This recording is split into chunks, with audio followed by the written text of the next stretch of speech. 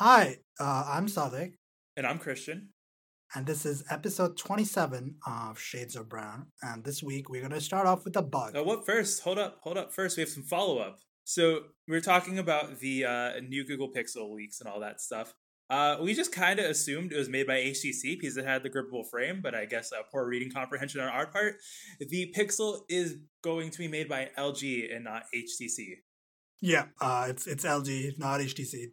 Uh, we messed that up because I assumed it was the squeezable frame thing that HTC was doing in another phone, but it turns out it was not. It's LG. So yeah, that's a correction. Hopefully, no more mistakes will be made this week. Yeah, we hold ourselves up to a journalistic standard here. Yeah, definitely. The mistakes are should be acknowledged. But our first topic on the list is a bug in the OnePlus 5 with calling 911. The bug is that some users have reported that after dialing 911, the phone just reboots, which is not ideal. If you're calling 911, you probably are not in a situation where you can be waiting for your phone to reboot, right? It's not like it's critical that your phone work when you call 911. Uh, so what do you want to say about this, Christian? Like this is Like, poor testing, poor quality assurance. Because I feel like there should be a suite of tests that not even like the Google provided suite for getting like a Google Play Services compatibility because that's its own thing, right? But like just a general like QA thing where maybe on your build of Android you should try calling an emergency service to see what happens. I have been reading comments on Reddit, and people have said that the carriers do test this. That's part of the carrier testing. Like carriers do test 911 availability, 911 usage from phones that they sell, because I would assume if they sell them, they're probably somehow liable for it. Uh, and big OEMs also do test, but in this case, OnePlus 5 maybe did they skip testing? We don't know. Did they test, but their test didn't catch the bug for X reason. Whatever bug it is was not found with the whatever test suit they do use. But so the industry does check. It's not like it's I think it's legally mandated in most countries to have phones be tested for emergency services usage. I think that's that. I don't think it's the fact that it's not tested, but does the test actually catch the bug? Some people have suggested that this is a bug in AOSP. Some other phones have encountered this particular bug, say like the S8, but there hasn't been any substantial sort of basis to that. Like there hasn't been any reporting. It's the only the OnePlus 5 right now. But OnePlus 5, OnePlus rather has issued an update. If you have a OnePlus 5 for some reason, uh, please go update it. You want 911 to work because it's like wow. Please go update your phone. I don't think we need to like explain why you want 911 to work. So yeah, just go update your phone. Yeah, it's if they released a fix, just go update it. Just don't wait. Just update your phone. And the thing about 911 is I'm told you can call uh you can call 911 and say that it's not an emergency. You're just testing your phone, right? That's one way to test it. There's a whole procedure. I think if you Google around for your specific region, there's testing procedures for 911. So yeah, make sure 911 works from your phone. That's all I'm gonna say. Yeah, that's the One Plus thing. And next on the topic list is Microsoft can't name things. Like I just it's and if you listen to any of my other shows, you realize that we've gone on about this. But you know what, we're gonna go on here because really Microsoft just can't name things. So for the fall update, the fall creators update for Windows 10, we spoke about it previously. In parts of the world where English isn't the same as American English, it's going to be renamed. It's going to be called the Autumn Update, which is really confusing because I understand why they're doing it because fall is technically autumn in Canada, in the UK, right? So this is weird because it's not even fall or autumn in other parts of the world, namely the southern hemisphere. Uh, it is like it's how does like why would you name it after a season? Don't Microsoft. Just you could call it literally anything else. Just call it the create like just call it creators update whatever. Like give it a suffix. Pa- just give it a suffix or another prefix. Or like if it's like a movie, right? The Return of the Creators update. If Microsoft like honestly, if Microsoft did that, I would actually be that would actually be funny. But yeah, so they're gonna be in the UK. They're gonna be calling it autumn creators update. In other English speaking countries such as India as well, it will be called US and Canada. It will remain fall creators update. We do call it fall here, which is fine. So this is just like Microsoft. Or you could just call it version 1709, right? Because that's the actual version number. I mean, yes, but that's not very marketing friendly. Like that doesn't sound like good in like a video or like a presentation, keynote presentation or whatever.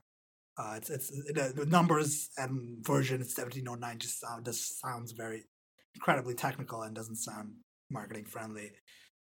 Yeah, but like really, you could have picked a better name. Like, come on, whoever came up with fall creators update, come on, you could have done better than Speaking that. about things Uh, that are also bad and not good and come from dumb marketing departments, Amazon launched a new product this week. It is called the Amazon Spark service, which is only in their iOS app right now, where you can post and share pictures of yourself using Amazon products.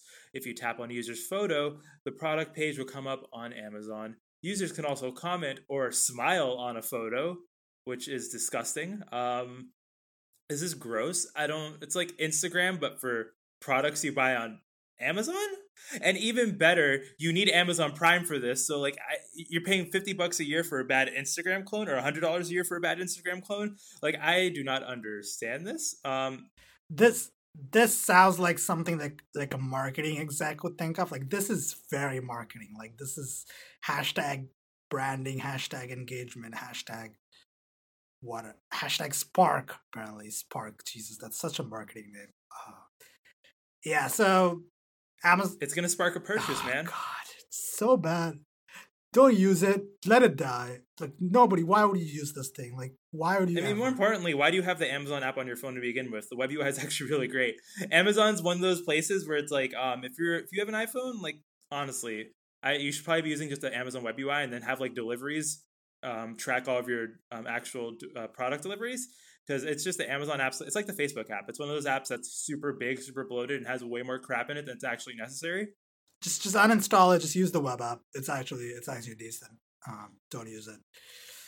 Don't hashtag engage or whatever the fuck. Hashtag engage. But it's, I mean, I feel like there's a great, I could troll this so hard. God, I'm gonna re-sign up for Amazon Prime to start trolling this. Oh my god. Oh my. Are they gonna start like banning people who like start trolling? They're gonna have moderators or whatever. No, because you do like purposely dumb reviews, right? I can like post something for a photo of a product and like talk about like how it's not working for me, but I'm using like it for the entirely wrong usage, right? Like some cooking appliance, like try and use it as like some cleaning utility, right? Just mess with people. That is good. Like I want to see if somebody actually does that. Like if you do that, you gotta post screenshots. You gotta do it. This is gonna be hilarious. If you do, remember, hit us up. We're on Mastodon, and also, just that contact link. It's on twoshadesoфbrown.com. Just if you are trolling Amazon, please let us join in on the Yeah, fun. definitely. That's something we want to know about. So that's gonna be fucking hilarious. This marketing shit needs to be trolled to hell and back. Moving on to something more serious. Um, Apple versus Qualcomm. As we all know, Apple is currently in a legal battle with Qualcomm in a countersuit, claiming that Qualcomm charges excessive fees for patent licensing and violating antitrust laws. The latest development here is that the contract manufacturers that Apple uses, so We have four Taiwanese companies: Foxconn Technology, Compal Electronics, Pegatron Corporation, and Wistron Corporation, joining in into with a lawsuit against Qualcomm in the Federal District Court in San Diego. And Apple is funding this lawsuit. So, Christian, what do you have to say about this whole entire mess? The basis of this lawsuit is essentially over FRANZ, which stands for Fair, Reasonable, Non-Discriminatory Terms, over patents and the such. So essentially, how Apple sells phones is not that. So Foxconn makes iPhones. Apple buys them from Foxconn rather than just owning them throughout the entire stack. And Foxconn currently is paying royalties to Qualcomm. And Qualcomm wants Apple to pay royalties as well. I believe Apple is just paying royalties just to license some patents for the modem technology. Because essentially, Qualcomm, in the US, at the very least, in the US, the 4G standard is essentially mostly owned by Qualcomm in terms of patent license and all that sort of stuff. So you can use an Intel modem, right, if you want to. Some iPhones use Intel modems, but they're not as good as the Qualcomm ones. And so Qualcomm is saying that Apple hasn't paid their fees, so Qualcomm's suing Apple for not paying licensing fees, and Apple is saying that Qualcomm is breaking FRAND. And how Qualcomm has their licensing, their fee set up, it's a percentage of how much the device costs in total. So Apple would be paying more in licensing fees to Qualcomm for a 128 gig iPhone versus a 16 gig iPhone, just because the price being sold to consumers is more, but it's the same cost to put the modem into the device. So that's Apple's whole argument, and then Qualcomm's like, no, we can do this because we're Qualcomm, and where else are you going to go to get a modem? Intel modems aren't that great, so it's really interesting because both companies, Qualcomm has gone to the ITC. In these, you might remember some of these terms because it's essentially a similar fight to the Samsung v Apple case. Like Qualcomm or Apple and Samsung were both arguing that FRAND is being broken. Samsung and Apple both went to the ITC to block imports because you can do this in court, right? You can have a long court case trying to make them pay fees again, or penalize them for not paying fees. But if you really want to get a company to start paying fees, you block imports because then they can no longer sell devices since these devices are not made in America, right? Right. They have to be imported, yeah. So if you can't import it into a country, you essentially cannot sell them. So that's a big point of leverage, obviously.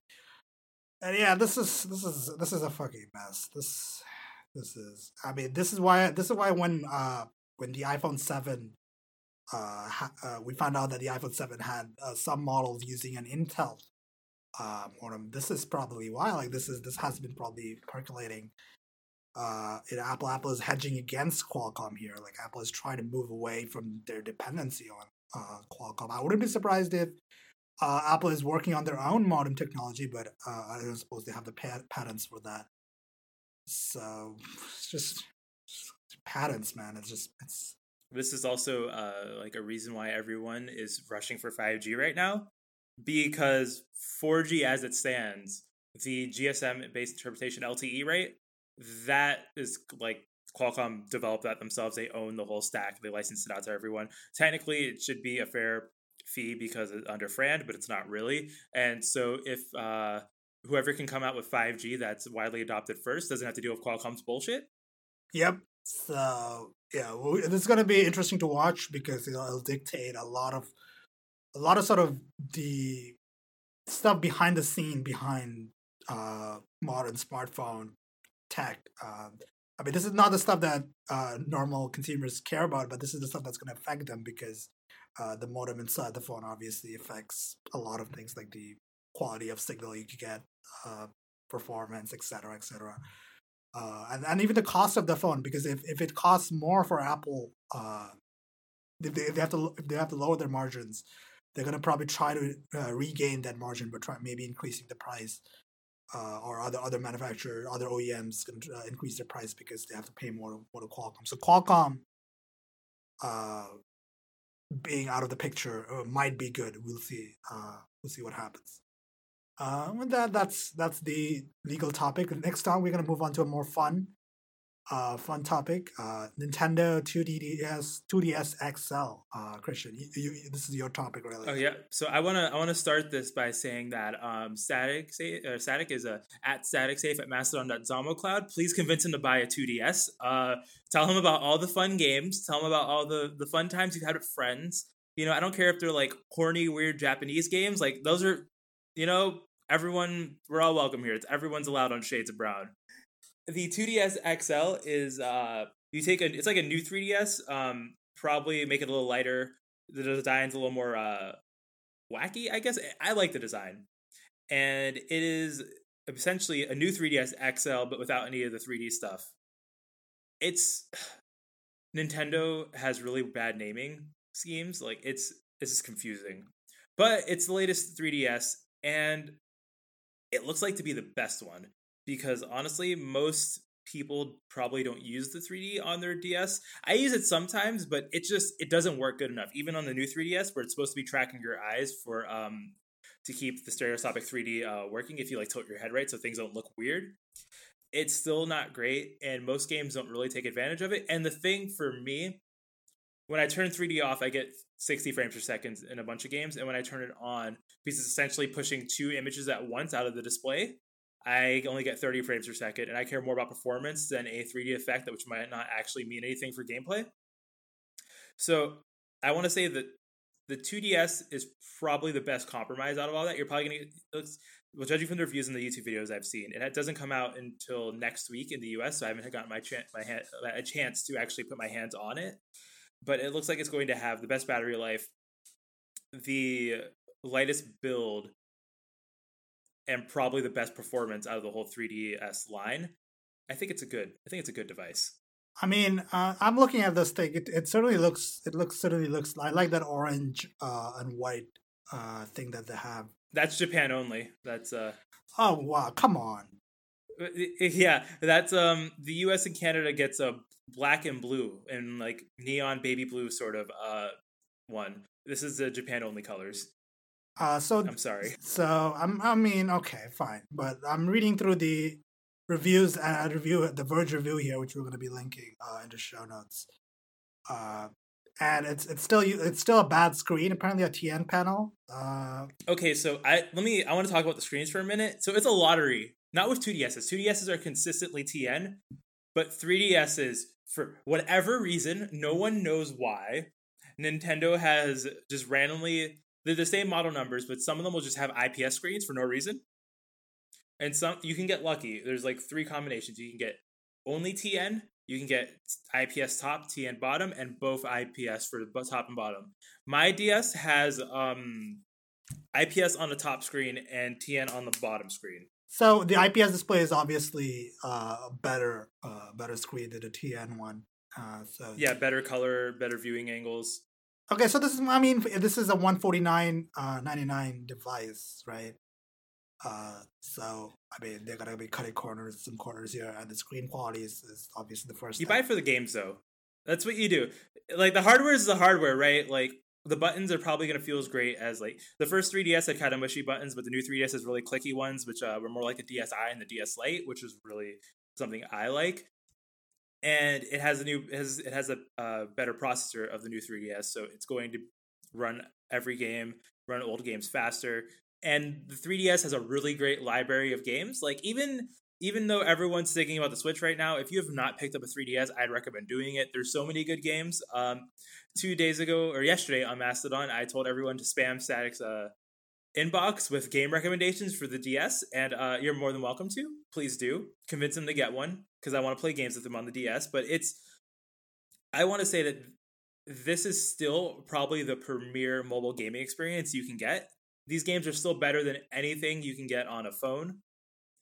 They're more engaging, they're more fun. Nintendo online connectivity still sucks, right? But what can you do? What are some examples of good games on the 2DS? There's Pokemon. I mean, there is Mario. Super Mario 3D Land is really good. Super Mario Maker is really fun because you can make actual Mario levels, and there's a mode for you can just browse ones online, right? Like there's a whole entire, like, people who have leaderboards, they'll upvote levels and all that, right?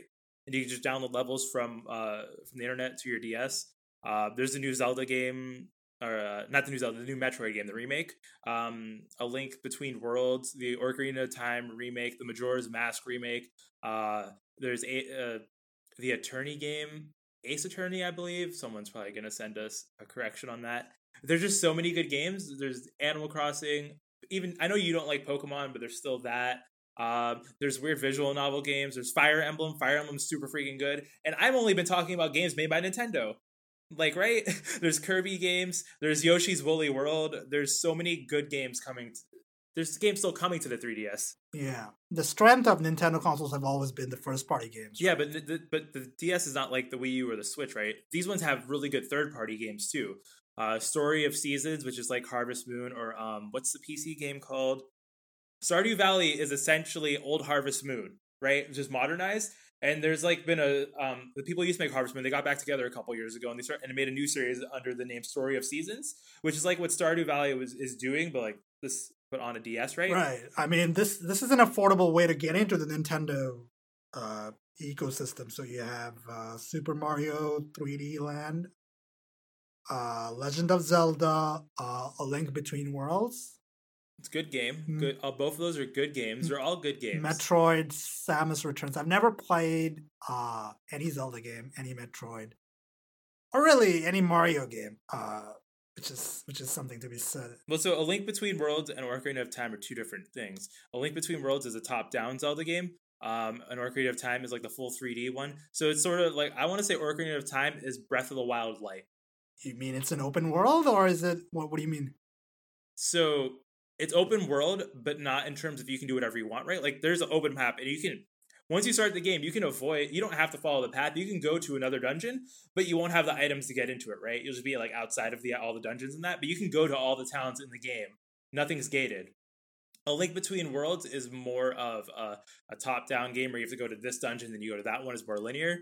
Metroid Samus Returns. Metroid's always been like a little open world because it's easier if you go and find all the items that are hidden throughout the game, like all the suit upgrades, but you don't have to do it right. Like you can speedrun it. You can go to the last boss in a Metroid game if you do it right within like 20 minutes. Metroid's always been really good for speedrunning. So like they're good games, Static. They're good games. I mean, Pokemon Sun and Moon.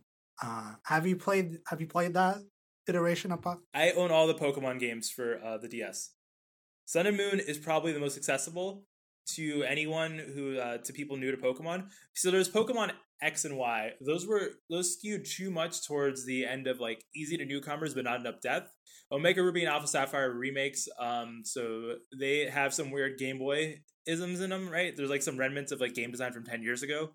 And Sun and Moon is the most modern the series has gotten. It's probably the best. And if you're gonna get a DS, I would just wait until Ultra Sun and Moon comes out later on this year, which are upgraded versions. I don't know. Nintendo's weird. They're better versions of Sun and Moon though. I mean, I would be interested in maybe Pokemon. Like I say, I don't really like Pokemon. Like I find it a bit repetitive. But I haven't. Like the only time I've actually played Pokemon was Pokemon Gold in a Game Boy emulator. And it's because I've never actually owned a actual Nintendo console. That speaks to it too. There's a virtual console. They have like a built-in emulator, and you can just buy old games for it. I don't want to play old games. That's not what I meant when I said I played it on an emulator. But I'm sorry. All right. Like the virtual console doesn't interest me. I'm interested in what the modern games are here. And Pokemon Sun and Moon maybe. But there's still Fire Emblem. Fire Emblem's good. Kirby's good. Kirby's really fun. Mario Kart's good. Super Smash Brothers is good. I mean, if I really want a portable console, the Switch is more appealing to me right now because I really want to play the new Zelda. For me, the Switch is more of a home console. The Switch is, I don't know. I guess the Switch is a portable console. I just feel like this. Oh, I mean, it is a portable console, right? But like the DS has the better library right now, and who knows if third-party support is going to come to the Switch? I mean, yes, but like it's first-party Nintendo stuff has always been fairly strong. Breath of the Wild. But there's a stronger library readily available on the DS than there is on the Switch. Yeah, but like not many of the games on it interest me. Like that's the thing, right? It's like maybe Super Mario, but it's like one game. that's But interesting. they have like Bravely Default, which is like the super old school JRPG. You like Child of Light. No, I didn't like. I actually never even finished Really? the game. Yes, Child of Light was good. Wow. I didn't really like it. The combat was weird. We're not but- friends anymore. No, Child of Light is beautiful, but I don't like the combat systems. It felt awkward to play. It's a beautiful game, but it's not the style. The combat style is not for me. But on JRPGs, I've You never played any Final Fantasy I games? don't play JRPGs. I have never played any JRPGs. I can't recall the last time. So let's see. There's Monster Hunter, which is good. I haven't played that much Monster Hunter. Ever Oasis, Rune Factory 4 is a game I've heard a lot of good things about. Shin Megami Tensei, which is not the Persona one, right? But it's like made by the same people who make Persona. And then there's Dragon Quest. I'm interested in the Think clone. You said the people who made Animal Crossing, or which one did he say it was?